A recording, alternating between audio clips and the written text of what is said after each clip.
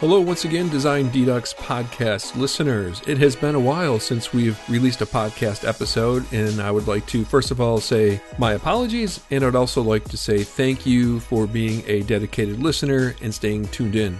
I don't think there is one specific thing that has kept me away from the podcast.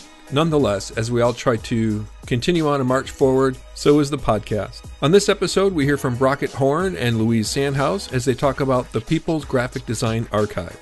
The material is a few months old, however, it's really great to hear them talk about the process and the path to building the archives. We also take some time to talk about Redesigning Her Story, the documentary film that Amanda Horton and I are working on, and we want to let you know that that is still in the process. We're continuing work on that. Although slow due to the pandemic, we are still moving forward, and we hope to have more information regarding the documentary film. Well, we've heard enough from me, so now let's dive into the podcast and listen to Brockett and Louise as they talk about the People's Graphic Design Archive and women in graphic design. Welcome back to another episode of Design Dedux podcast. I am here with Mandy. Again, we're talking a little bit more about the Redesigning Her Story and women in graphic design. And today we have with us Louise and Brockett, and they are co-working on a collaborative project that we're going to talk about here, the Graphic Design Archive. But we're going to get more into that in just a little bit. But before we start, I'd like to get some introductions and some brief backgrounds, if we could, and talk a little bit about your involvement in graphic design and graphic design history. Louise, would you like to kick that off? Sure. So, just talking about my background and my involvement in graphic design history. First of all, I want to mention Lorraine Wild at CalArts, who I went when I was a little a number of years into my career. I went back to grad school because I knew I wanted to teach. And I was fortunate enough to have a historical survey of graphic design with Lorraine Wild. So she really expanded my perspective about design history. And she's somebody who doesn't teach a conventional trajectory, but there's much more eclectic work in her course. So that really opened my eyes to a broader idea of design history. Then, as I began to flourish as an exhibition designer, an exhibition that I worked on was Made in California, Art, Image, and Identity, 1900 to 2000 for the LA County Museum of Art. I saw that there was a moment at which these California artists had decided to reject the lineage from New York and before that Europe, and to define on their own terms what was California art. And I began to think, what was California graphic design? And that's what led me on this pathway of trying to discover and understand what was California graphic design. So that's kind of my background as it pertains to my interest and trajectory in graphic design history. So you're actively teaching. I am. And where are you teaching out of? I teach at CalArts, or California Institute of the Arts, and that's in Valencia, California, which is within LA County. It's considered Greater Los Angeles. So it's about 30 miles north of downtown Los Angeles. Oh, that's fantastic. And how long have you been teaching? Have you been teaching there your entire career? So I started my career in the 1970s. I was practicing graphic designer until I began to think about design as a cultural practice. I was in Boston at the time. I was friends with Muriel Cooper and what she was doing there with what was to become the Visual Language Workshop at MIT, and began to think about how computers were going to impact the practice. And so I was teaching at the Art Institute of Boston, just teaching one class there. And so everything, all the handwriting was on the wall for me to step back, to go to graduate school at that point.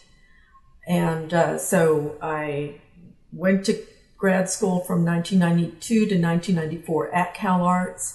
That then went on to get further grad education at the Jan van Eyck Academy in Maastricht in the Netherlands, and then came back to Los Angeles and started teaching then. So I've been teaching since 1996 at CalArts.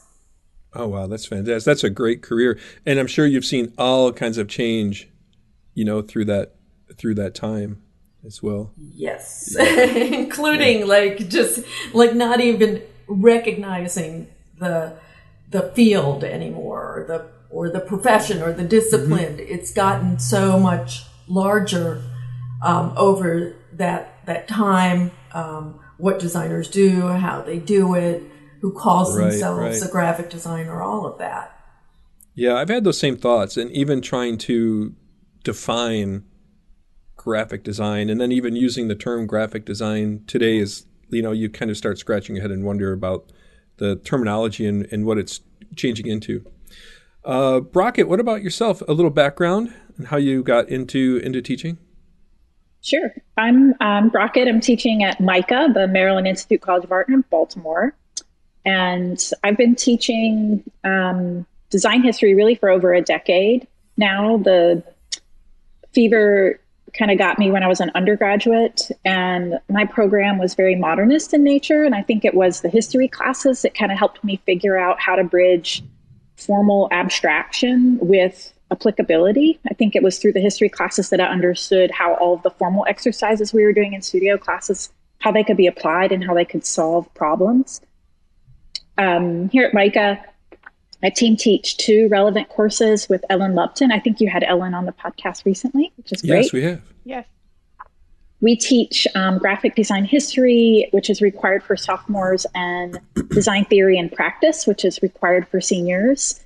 And I really adore the challenge of kind of redefining and reshaping those courses every semester. We're always trying to make them more relevant and more inclusive. I think of it like a garden that's constantly being reorganized and ripped out. I studied with Doug Scott at RISD, and I really marveled at how he approached teaching history, because he went way out of bounds from the textbook. And it was really curious to me. I was curious where he was getting the information that he was, or how he was finding these narratives that didn't seem like they were anywhere else. They weren't in the design press, and they weren't in any of the textbooks that we were using. And I think that he was doing a lot of traveling. I know he does a lot of yard sales and eBay finds, and I find that to still be really relevant for how we shape and think about what graphic design history is. Where do you find it? It's not always in a textbook. Right. And then I think, sort of to up my game, recently I went back to graduate school and I did a master's degree at Bard Graduate Center, where I worked with Freya Hartzell and Paul Sturton. And Freya in particular has been really influential for me because she uses a lot of fiction for thinking about how history's been shaped and contextualizing it. And so for me, looking broader, drawing a large kind of field around how we can find sources, both primary and secondary sources, to inform our research has been delightful and a really fun part of how I'm thinking about what I teach. Wow, that's exciting. Yeah, all of a sudden I want to ask you all kinds of questions about that, the context of Doug Scott, correct? His teaching of history graphic design, and then how that's affected your teaching of that and what that classroom looks like. But I could get way off on a coffee time discussion, into the weeds on that. That's fantastic. Mandy. So you all just launched a pretty exciting project, and that's one of the things we want to talk to you about today. The People's Graphic Design Archive. Can you tell us a little bit about that project and how did the project come about? Where did it originate? So just really quickly before you jump in, Louise, I was just going to say it's important to note that we have a third collaborator. Yes. Thank you. Very important. Yeah. Briar Levitt. So if you don't know her work, check it out. She's got an amazing range of expertise. And I think actually you'll probably talk to her under a different project. But Louise, you should tell the story. Yeah, we do have we do have Brockett, or oh my gosh, names. We do have Breyer. We do it too. It's okay. Yeah, we do have Breyer scheduled to be on the podcast as well. So we're going to have a conversation with her. So that's going to be coming up. Great. So I do want to mention, that the project has really taken off in a huge way since Breyer and Brockett joined me as partners in the project. I was getting overwhelmed doing it alone. It was hard to move forward. So number one, as you both know, like doing a project with somebody else is just, there's a vitality to it. You need somebody to keep you going, to keep the wind at your back, and to bring all kinds of skills and perspectives. So that's been really important. But the archive started when I did the exhibition that I talked about at the LA County Museum of Art, made in California. That's what ended up leading to Earthquakes, Mudslides, Fires, and Riots, California and Graphic Design, 1936 to 1986, my book about California graphic design. But that book is what I call a crumb of a crumb of a crumb, because I realized how much material was actually out there. Material that, for time purposes, I wasn't able to cover. Some things were on the cutting room floor, but other things I didn't have the time to follow up on. Also, how deep I would go, but I realized that there were just a lot of designers out there sitting on a lot of material, their own and the material of others, that it is expensive to archive that material, to maintain it, to take care of it, to make it accessible. So a lot of this material was simply going to end up in the dumpster. And all this history was just going to disappear and go away. Side note, we just had a recent podcast with Gail Anderson, and we were talking a little bit about her work, right, and the boxes, the totes of her own work that she has just stored at her house. Right. And she's like, she'll probably donate it to an archive, but she's like, I don't know what I'm going to do with this stuff. And it's just interesting that you mentioned that, and how much work is out there that the designers or the agencies or the firms have. And there comes a time when you've got to kind of go through that stuff and decide what to do with it. So it is a shame, and it's amazing how much of that stuff doesn't end up in an archive, and it doesn't end up in the trash. Right, exactly. So when the LA County Museum of Art announced that it was going to start collecting graphic design, because I was like impassioned about California graphic design and what was in Los Angeles, it struck me, well, what would be included in their collection? Because it could only be what was known about. And so I thought, okay, what's an emergency measure here? It's not going to be perfect. This stuff isn't going to be like in a collection. It's not going to be an archive. It's not going to be perfectly maintained, but somehow there needs to be a record. That's when it struck me. Okay, crowdsourcing, virtual archive, it's sort of from the idea of like a Wikipedia, that a lot of people could contribute. Now, Wikipedia is only, text really, very few images. So it's kind of inverting that. This is more image-based. I do want to emphasize that this is an archive, or what might be better called a repository. So a collection is really like finished work. And for somebody to be able to understand how and why something was done, they need all the records there. And especially for researchers who are researching design. And what I have, and now is finally getting uploaded to the People's Graphic Design Archive, are folders and folders of both physical material, but a lot of digital material, that I scanned. And so these are the important records for anybody who would be doing research. And so it's getting those into the archive, not just these finished projects. So I think that kind of gives you some background on where it originated from. Yeah, I was going to ask, I know Mandy's got a follow-up question, but I wanted to ask about the work itself. Do you have physical works as well as digital works then as part of the archive? No physical works. Okay. There's no place for them to go. No place for them to be stored. Okay, so right. It's just digital submissions currently. Yeah. Yes. I mean, it's hard for me to imagine right now when so many organizations are struggling how the preservation of this material would get increased, except that certain things will become more visible and they'll become more valuable because of that. So, and as history broadens, there may be institutions like the LA County Museum of Art that recognize things that they don't want physically to go away. Right. Okay. So who can submit work to it, and what kind of work is included? Is it, are there limitations or restrictions? Yeah. What should be included?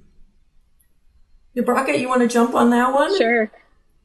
Anybody can submit. I think that, part of our concept is to make archiving and collecting as accessible as possible and removing barriers to who can be an archivist or who is credentialed to preserve valuable objects. And we often say our goal is not perfection, but preservation. So we're really at this point trying to map out things that we feel should be collected, so to speak.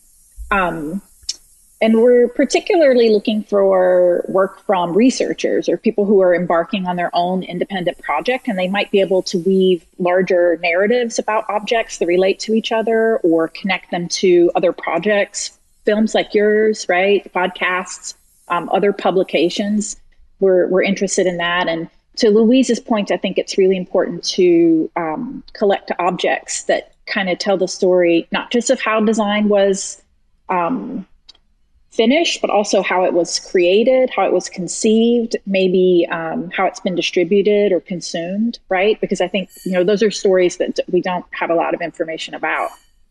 I think some of the objects do point to physical collections that exist in some repository. We don't have a repository, but for me, for example, I've been uploading objects that I have that I've been researching or looking at that I take photos of with my cell phone or scans and upload them into the archive that are in the collection of Brockett Horn, not a fancy museum. Right. So I was going to ask, just following up along those lines. So I have some collections of children's books who I think the illustrations are amazing. Is that something that could go into it? Or is there a strict line between illustration and graphic design? I don't think we really distinguish that. I mean, what's important here is that this is the community that decides what should be part of history. And I want to expand on this question of what work should be included and who should upload. We want to encourage anybody to upload something that they think should be part of graphic design history that has been overlooked. If you go to Google and you go to Pinterest, you will find tons of stuff, and it just keeps getting reiterated and regenerated as the story of graphic design history. We're trying to dislocate that narrative. We're trying to hopefully create a much broader understanding of what's been part of this history and what belongs as part of this history. So by getting anybody to decide what should be part of this history is what's vital. And that may be a single item or somebody's entire research. But the hope is, as Brackett was explaining, is to generate new narratives about graphic design history. And I want to emphasize there is not a graphic design history. There are histories of graphic design. It's a literary act and it's narratives. So there's different stories to be told based on different perspectives, point of views, interests, all of that. But you've got to have the material that, as I call, it's the ingredients that will allow somebody to cook them into some tasty, consumable treat. Well, it sounds like you're actually even trying to create a culture of archiving, right? So encouraging students and everyone to participate. That's like, let's create this culture where everyone participates in the archive. Yeah, I mean, yes, it's definitely participatory. It's definitely we're encouraging people to not just consume history, but to practice making history. Okay. I think I really found it interesting how you were talking a little bit about Pinterest, or even, Google search and Pinterest. And even if you come across something that you find, whether it's on a research on design history or inspiration for a design project, especially on Pinterest, where it came from and how many links deep it goes to the original resource is so unknown, and it's so ambiguous to who posted it, that I have the People's Archive open on my other monitor, and I keep reviewing that. And it seems like that's what you're trying to eliminate, is that ambiguity as to what a thing even is. And there's all this work out there that just is floating around without any kind of definitive facts to it or resources. And this really gets down to the actual work and the actual creators. Because I've even seen stuff on Pinterest that's posted under people's names, and I definitely know that that's not where it belongs, and it just gets kind of wishy-washy, kind of sometimes like Wikipedia can. So that's just really interesting. And sorry, I just kind of got off on that. But it will be. I mean, we'll talk about it more, I'm sure, as we go along in this conversation. Yeah. But there are those kinds of attribution issues that we're going to have to address. Right. But it is a community, and like Wikipedia, people contribute to the record, and people challenge what's been said as well. All right. Okay. So I actually think that leads us to Pete's question. So I'm going to, even though I had the next question, I'm going to let Pete go ahead with his. Oh, sure. Running into issues with crowdsourcing and archiving. Do you guys fact check the information? That's got to be a lot of work. Yeah. Rocket, do you want to talk about that? Yeah. We're just getting to that point, I think, right? I mean, Louise, maybe it would be good to talk about the design roadshows. Yeah, well, I want to address this question. It is a community. It's the community. It's the commons, and so we are just getting started, and we will hope to have an editor in place that will push the final upload button. So, why we want this to be as direct as possible in terms of people being able to make contributions. We also want to make sure that it's respectful of the community guidelines that we have. And so that person may note that something is inaccurate, but again, it's probably going to have to be the community that says, wait a minute, I think something's off here. Mm-hmm. Let's fix this. We are definitely, while we are, we have an eye towards that, we don't have the bandwidth, the three of us right now, to like everything that's posted there to fact check it. We are trusting the community. Now, if there's something that really concerns us, we may do a little investigation. Mm-hmm. But that's about as far as we can go right now. Yeah. So can I add to that? Yeah, go ahead, Brockett. I was just going to say, it kind of relates to your question or your statement that I love, Mandy, earlier about the culture of an archive, right? How do you change that?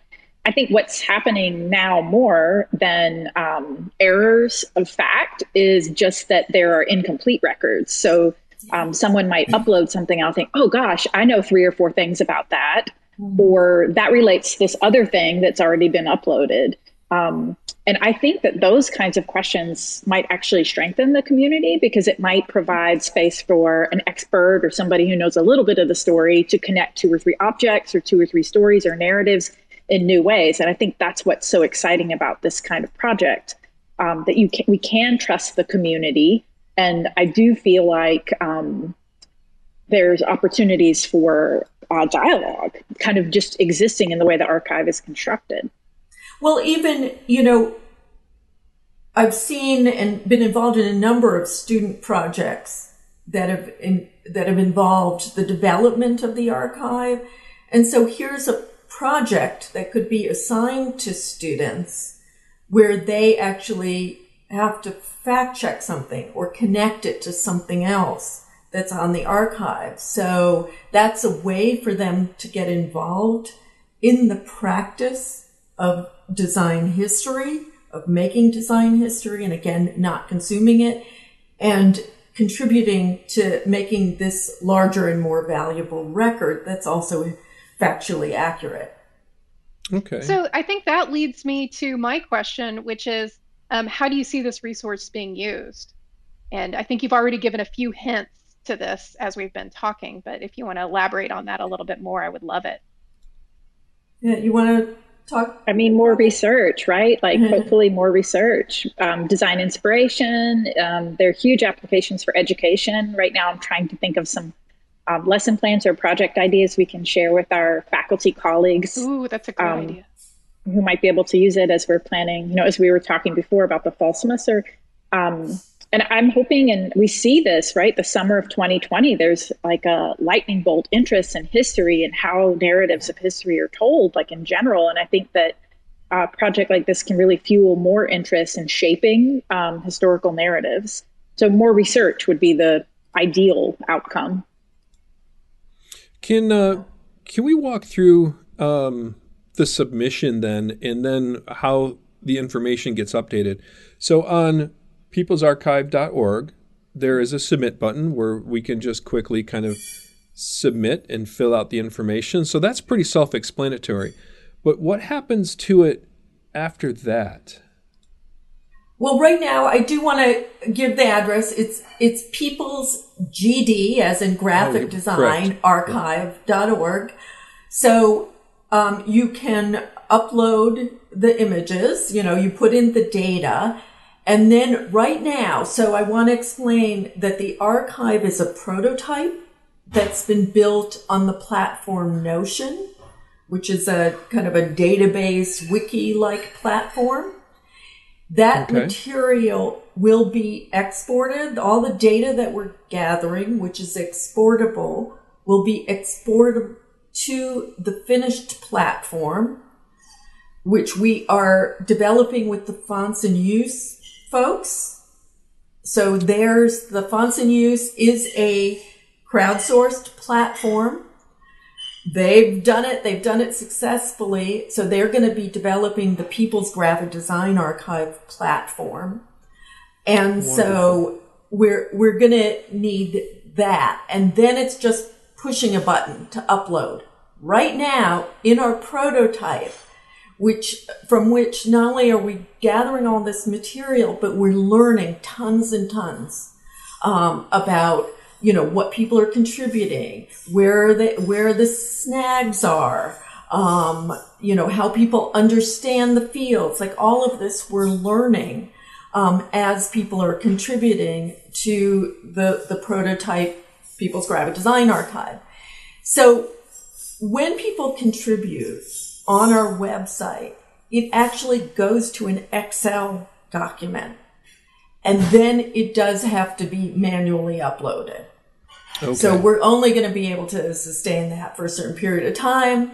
Mm-hmm. So in the fall, you're going to see our Kickstarter campaign to raise the funds to actually build the platform. Fantastic. Okay. Yeah. Well, how does something get edited then? So, like we were talking earlier, how it could be a student project in history of graphic design where they go in and they fact check some of the information. So if someone finds something that's incorrect, what's the process to address that? Louise, jump in at any point, but yes. I think it's important to note, like, there's a team of us, there are the three of us, and then we also have amazing interns, outstanding team of interns, David, Sarah, and Yura. And we keep a document of questions and concerns that we meet weekly to talk about. So I think if you were looking at the archive today and you found something that you wanted to challenge, you could just email us and we could look into it. But now I think we have the benefit of a small campfire kind of a discussion weekly to sort of look through and kind of question, okay, this might be better if we did it that way. Or this, maybe there's a better resolution image, right? Just to try to make it as useful as possible. What would you add, Louise? Well, I'd say, that somebody would have to reach out to us now and let us know that is incorrect. And here's why. But when the site is built, then it should be much more easy to actually change a fact. Right. Like you're saying, it still has to go through an editor. But, it's just like right now there's a lot of manual labor involved. So we need to get past that. So like in Wikipedia, there are people who are editors who can go in and change records. And those editors come from the community. It's such an amazing endeavor. It's such a huge undertaking that I'm sure as you're working through the prototype, all of those things and all of the different emails that you've been getting are things that you guys are addressing and, working the kinks out. And I do want to emphasize that even though this is the prototype, a very functioning prototype of the site, I've been working on this since 2015.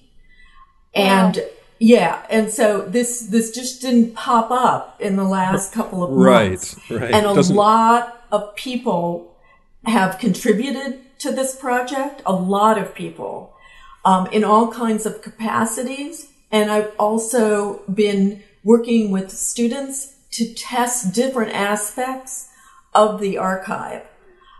Everything from the crowdsourcing aspects to what students might do in terms of a contribution to design history. We've worked with archivists to understand how to describe the work. So all the fields that you see that are completed. We've done various stints with the groups of advisors who are either design historians or design educators, writers about design history. So many people have been involved giving us feedback. And I also want to mention our Design History Friday group. Brockett, do you want to talk about Design History Friday? Yeah, all right. Go ahead. Design History Friday, Silas Monroe, who was a student of mine and now very accomplished as a design educator and a graphic design historian, who worked I think is probably most widely recognized for the essay he contributed to the W.E.B. Du Bois Data Portraits book that came out probably about 2 years ago from Princeton Architectural Press. And he and I were trying to think of ways in which we could be supported in what were huge endeavors having to do with design history and get the feedback that we needed to develop our projects. And before I knew it, Silas had kind of launched a group that would meet online. At the time, it was like Google Meetups or whatever they're calling it, Google Hangouts. And next thing you know, we probably have about 80 people now. I think you both have presented various ideas, and it is the microcosm of what we hope the community for the People's Graphic Design Archive is, but a community. So it's a community, and it's great because we see all this disruption going on, all this energy going on, and all this amazing research going on that is transforming how we understand graphic design history, who's part of this, who's talked about, how they're talked about, and what is relevant and meaningful about the work itself. Right. This leads right into Mandy's question for sure. So the next thing I really want to talk to you about is both about, is the value of graphic design history. And can you share us a little bit about your thoughts about the value, the importance of graphic design history? And then do you think it's problematic that some design programs do not offer instruction in graphic design history? Okay, Brockett. Jump in at any point. I guess, Louise already mentioned this, but I see that there are like multiple histories. There are, plural ways that we can think about graphic design histories rather than one. And I'm a practitioner, so I have a certain lens kind of looking at this. And I guess I'm particularly excited about when history provides continuity for the practitioner's work, or for a student to see the things that they're making, how they relate to this larger evolution, or at least, range of ideas. And I'm particularly interested in how we can embed history into studio courses, studio programs, rather than kind of isolating into like, here's the history course, or here's the place where you learn about history within this confined 15 weeks or what have you, this textbook. So for me, I'm kind of interested in ways that we can tell lots of different narratives in different ways and apply them to certain things that students have to learn, and things that practitioners want to learn or want to challenge, particularly in this age or this era when we're rewriting history and fervently trying to tell the stories that are untold or bring forward the things that were forgotten. And also to tell why those stories weren't told, or why those stories have been forgotten, or why they've been eclipsed by other larger, louder narratives that might not be better or more interesting, but for whatever reason have persisted.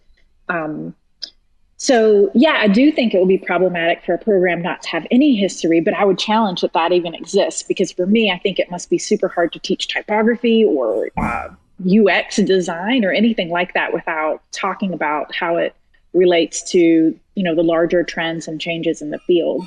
Right. Yeah, I think Brockett said so much and so perfectly. I would just say, that for students, understanding that design doesn't exist in a vacuum. It didn't just appear, 10 minutes ago or on Instagram, that it's gone back a ways, and that people have, for various reasons, and here's how in many ways for me it's hard to separate like theory and history, like what has driven the ideas that have shaped the way things have looked for as long as visual communication has taken place. Part of it we know is technology, and part of it is conceptual ideas, and sometimes they leapfrog over one another. So a new technology emerges, or a new recognition of the culture, like modern design, and kind of like its response to things that were going on politically, but also just trying to respond to the speed at which things were moving, that information needed to be taken in more quickly. So all of these things have shaped and reshaped why things are made, how they look, what they mean. All of that is this lineage that it's hard to talk about things today without referencing that in some way. But I think that there is also, we've all seen students get like super excited when they look at stuff from the past, and so it's like important for them to like have that energy and excitement that they can see. We forget that they don't see stuff, that they want to see, oh my God, this work was really amazing, and I want to be as amazing in the things that I create. And that also that so many of these people, and we remember them today because they did things that kind of broke from their own past, that they were responding to their own era. So hopefully that encourages students not to come up with a preordained idea of what graphic design should look like, and they realize that it's responding to so many different factors. Right. I often find myself, listening to stories in the news and how the world is changing and shaping it right now, and think, how is this going to shape design? What transitions are we going to see as a result of that? Yeah. So just to kind of focus in on the documentary film for a little bit, if you don't mind, we're asking all of our guests this question in some form or another, because all of our guests, for the most part, are our target audience. So we want to know what you think, what you would like to see addressed in an upcoming documentary film about women in graphic design history. In your opinion, what are some of the relevant issues? What needs to be covered? Brockett, you want to launch this one as well?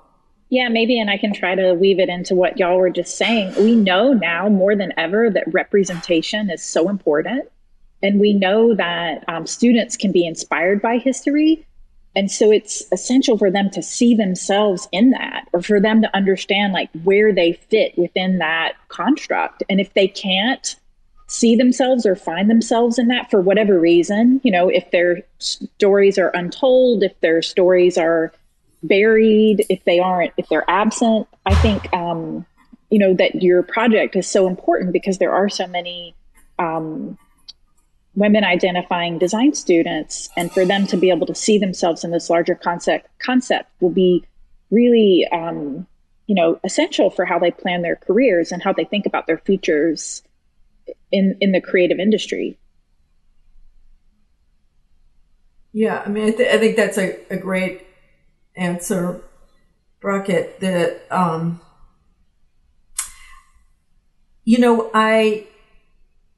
it's been an issue for so long. And I just remember probably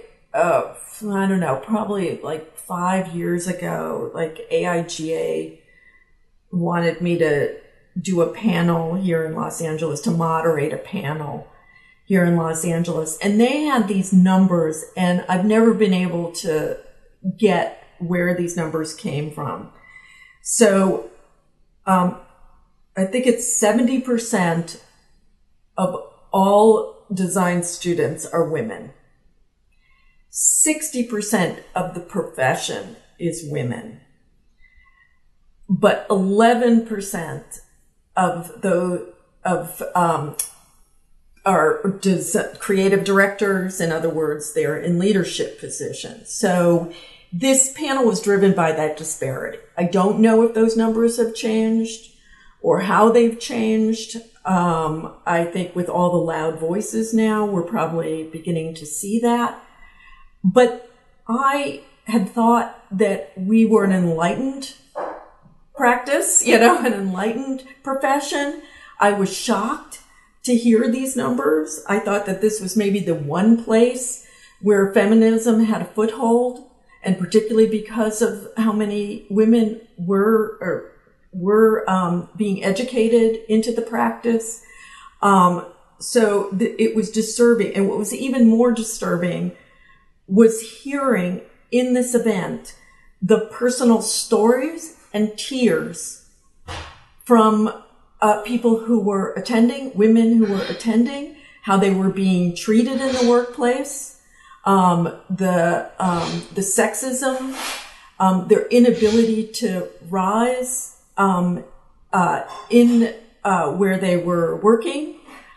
So it's kind of shocking. So I think part of telling more of the stories that have been suppressed for so long of the contributions. Now, what I'm not clear about at all is were there women there that were again, put into roles that might have been more technical because they weren't able to elevate their positions? And how much have they just not been talked about? Right. So that I don't know. That will be interesting to discover. But, it was funny, to talk to the other women on this panel, to hear these stories that are still going on today, and to recognize that, excuse me, sorry, hold on. Sure. Okay. So I think the other thing that I wanted to talk about was when I entered the profession, which was in the 70s, and psychologically how we thought of ourselves. And we're hearing more and more of this, I think, today. Yeah, this was going to be my question, actually, is if you've experienced, any of that disparity in your professional career.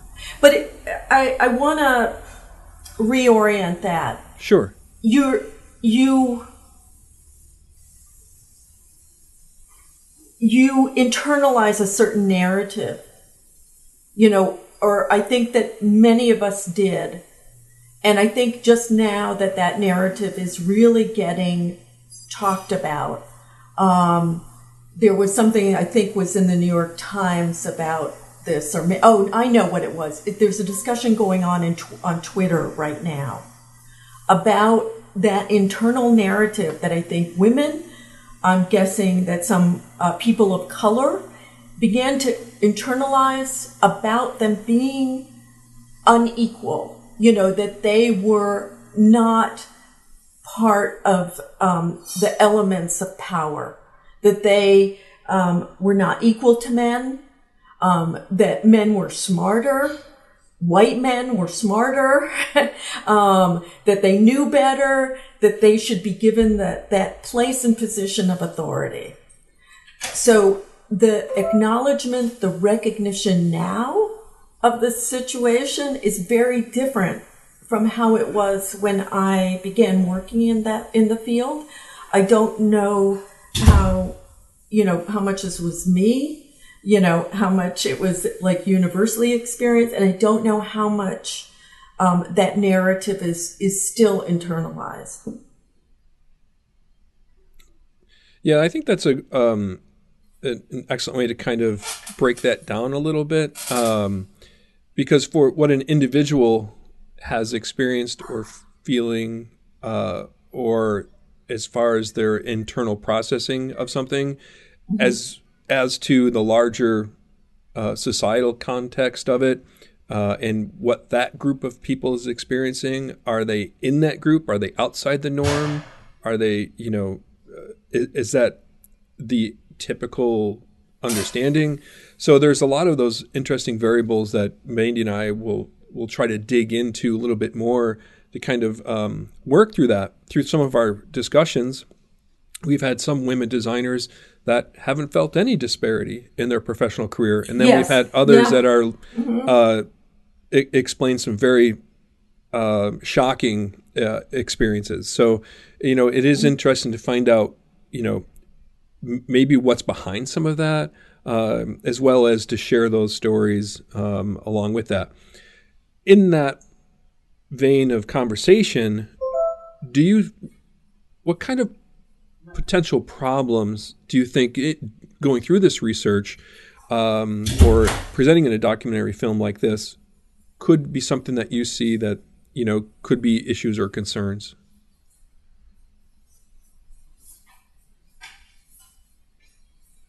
Mm-hmm. Sure. We always get that moment of silence when we ask that question. Two reasons. There's a lot of them. And then how do you start to talk about them? So, yeah, I mean, I guess, how do you just not rehash, so I think that there's, as I've kind of alluded to, there's a lot of complex factors, to understand here about what I've called this internal narrative, in the same way that there's been a kind of social hierarchy. We look at that as being so evil now. We understand now how that is behind so much disparity and so much pain. But it was seen, as natural, the natural order of things. And right. that seems unfathomable right now. And I do want to bring up and that I grew up in the South. It was, and again, there were these hierarchies. I am and was Jewish at the time, and there was a lot of anti-Semitism. So while I was not experiencing the full brutal force of what people of color experience, still that history is part of one of the experience of exclusion. At the time in the South, Jewish people weren't allowed we weren't allowed to be members of certain clubs. We weren't allowed in certain hotels. Again, it's this very complex history of people who are excluded and why they're excluded, and the narrative that was told about a natural hierarchy of peoples. So I think that what you're doing is trying to change and correct that record, to show that there were many people doing things and contributing in different ways, and how do you honor that? So how do you do that without putting it on the same terms that you are talking about how contributions to design that have been traditionally talked about in terms of men's contributions? Exactly. Yeah. I mean, you're talking about intersectional feminism right now, right? And I think I'm really excited to see how you're going to address that in this project. I think it's such a significant topic, and it's layered. Right. Yeah. Exactly. And it's we have to be careful and sensitive and inclusive. And I hear a lot of people say this, but I want to repeat it. Feminism is intersectional, and we need to remember that. Everybody needs to remember that. So absolutely, the film is going to be intersectional.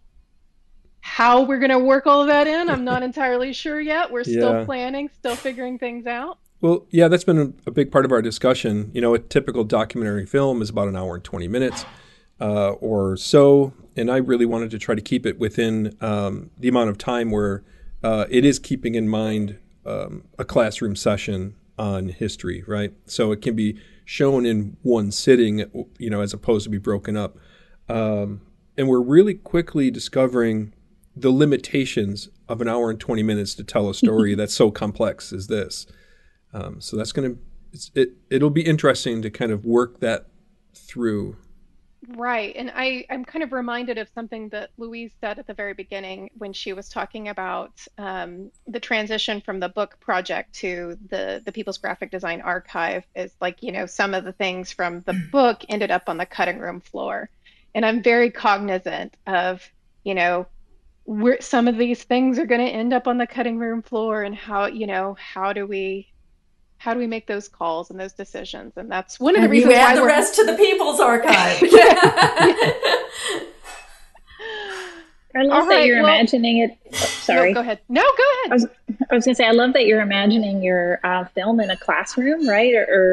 I think that's generous, and I appreciate that opportunity too, because I'm imagining not just your film, but the conversations that my class is going to have after or around it, or the readings that I'm going to attach onto it, or the ways that we're going to be able to unpack it. So maybe you don't have to do it all in 120 minutes. And that's a good text, right? Like a good text doesn't tell you everything. It just sets your imagination on fire and provides an opportunity for discussion, and helps people understand complexities through dialogue. So, think of it more of a conversation starter in an hour and 20 minutes. Yeah.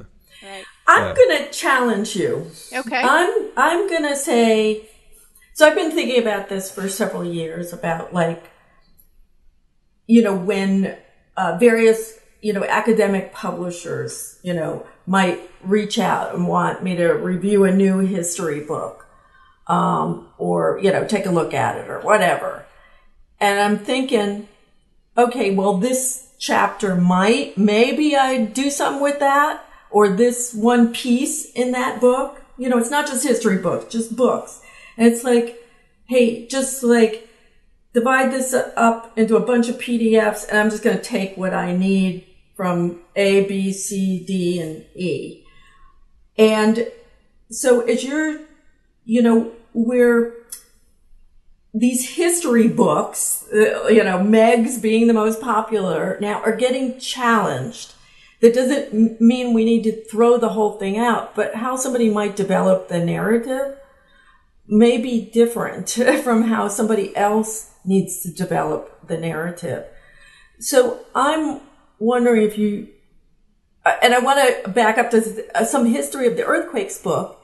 Originally, I imagined it as it was going to start with 4 books that were glued back to cover to suggest that there could be endless books. So I'm just wondering if you guys might want to think about like narratives, individual narratives or chunks that can be assembled based on what the educator needs. You know, maybe you suggest orders depending on what kind of a class or what kind of context, but don't, maybe that allows more latitude and also suggests that more can be added, more is to come. And so you don't have to worry about what ends up on that cutting room floor. Yeah, that's an approach that's got me thinking a few things for consideration. I like that. Yeah. But plus you're working in the documentary format too, so you're telling a truth, right? Or you're... Right. Yes. Is that true? That is true. Yes. Hopefully. Right, so I right. have one final question for you. Do you guys have any other research you'd like to talk to us about beyond the archive? We've focused mostly on the archive today. You know, your own research that you want to talk about or share, and specifically anything that might tie into this project that we should be aware of.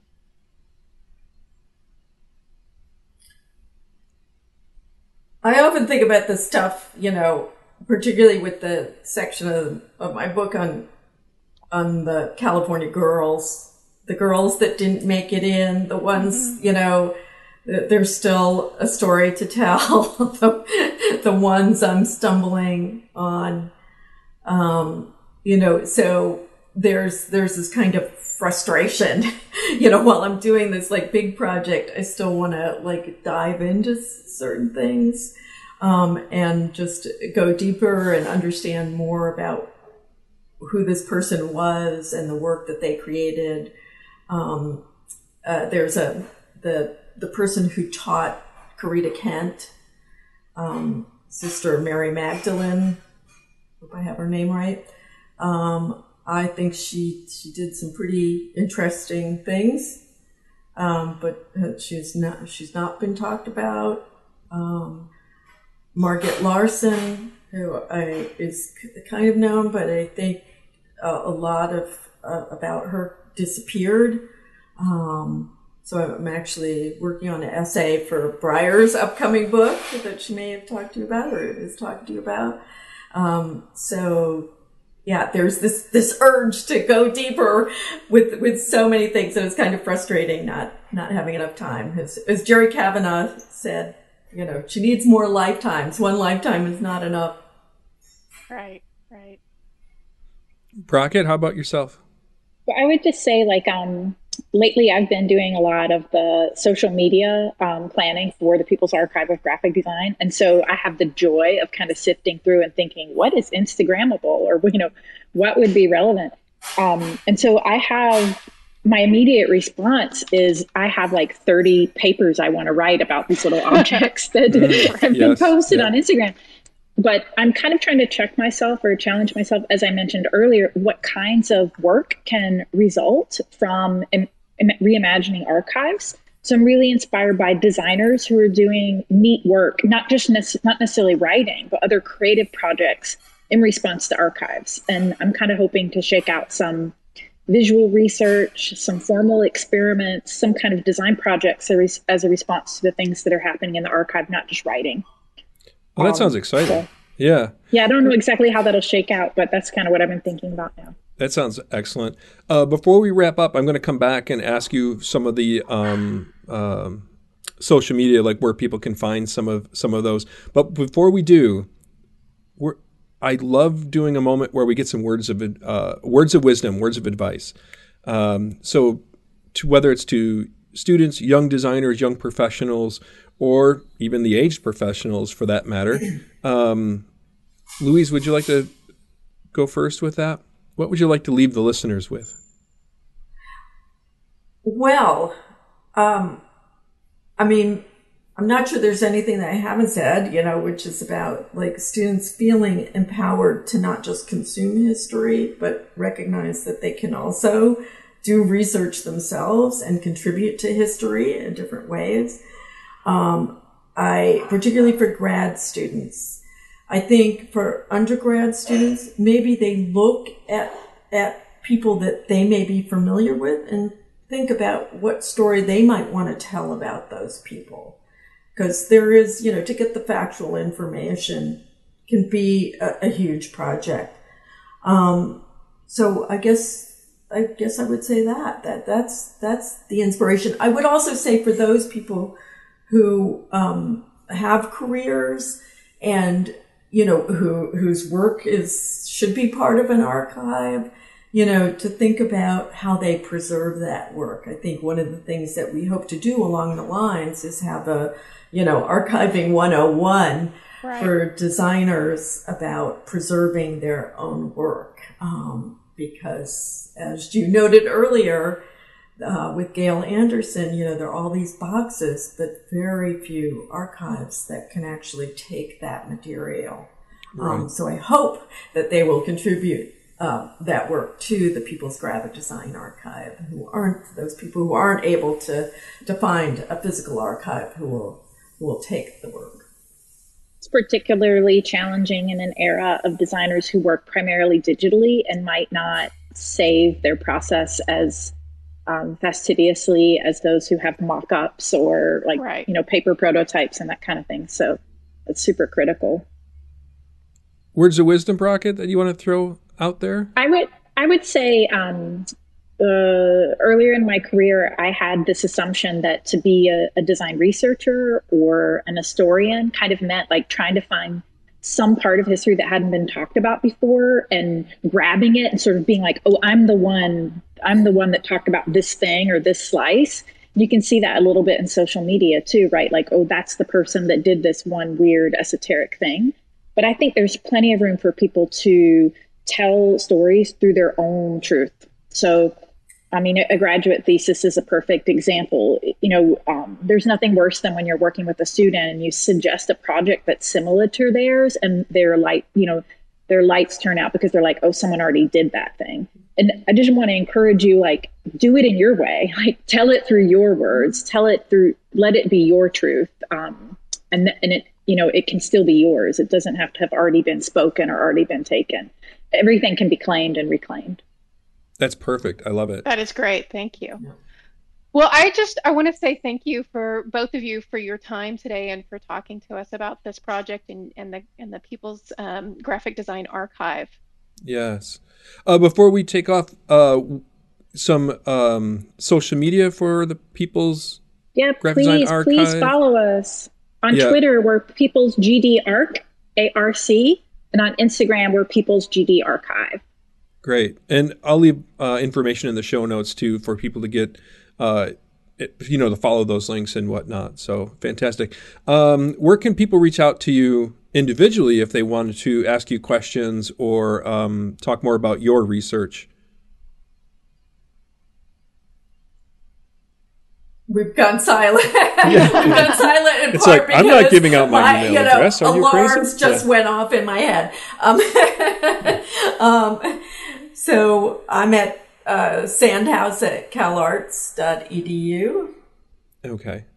I'd love to talk to you and your listeners. Call me. Here's my phone number. No, I'm just kidding. Right. I'm brocketthorn@gmail.com. And I'd love to chat with anybody. Thanks for the generosity of reaching out.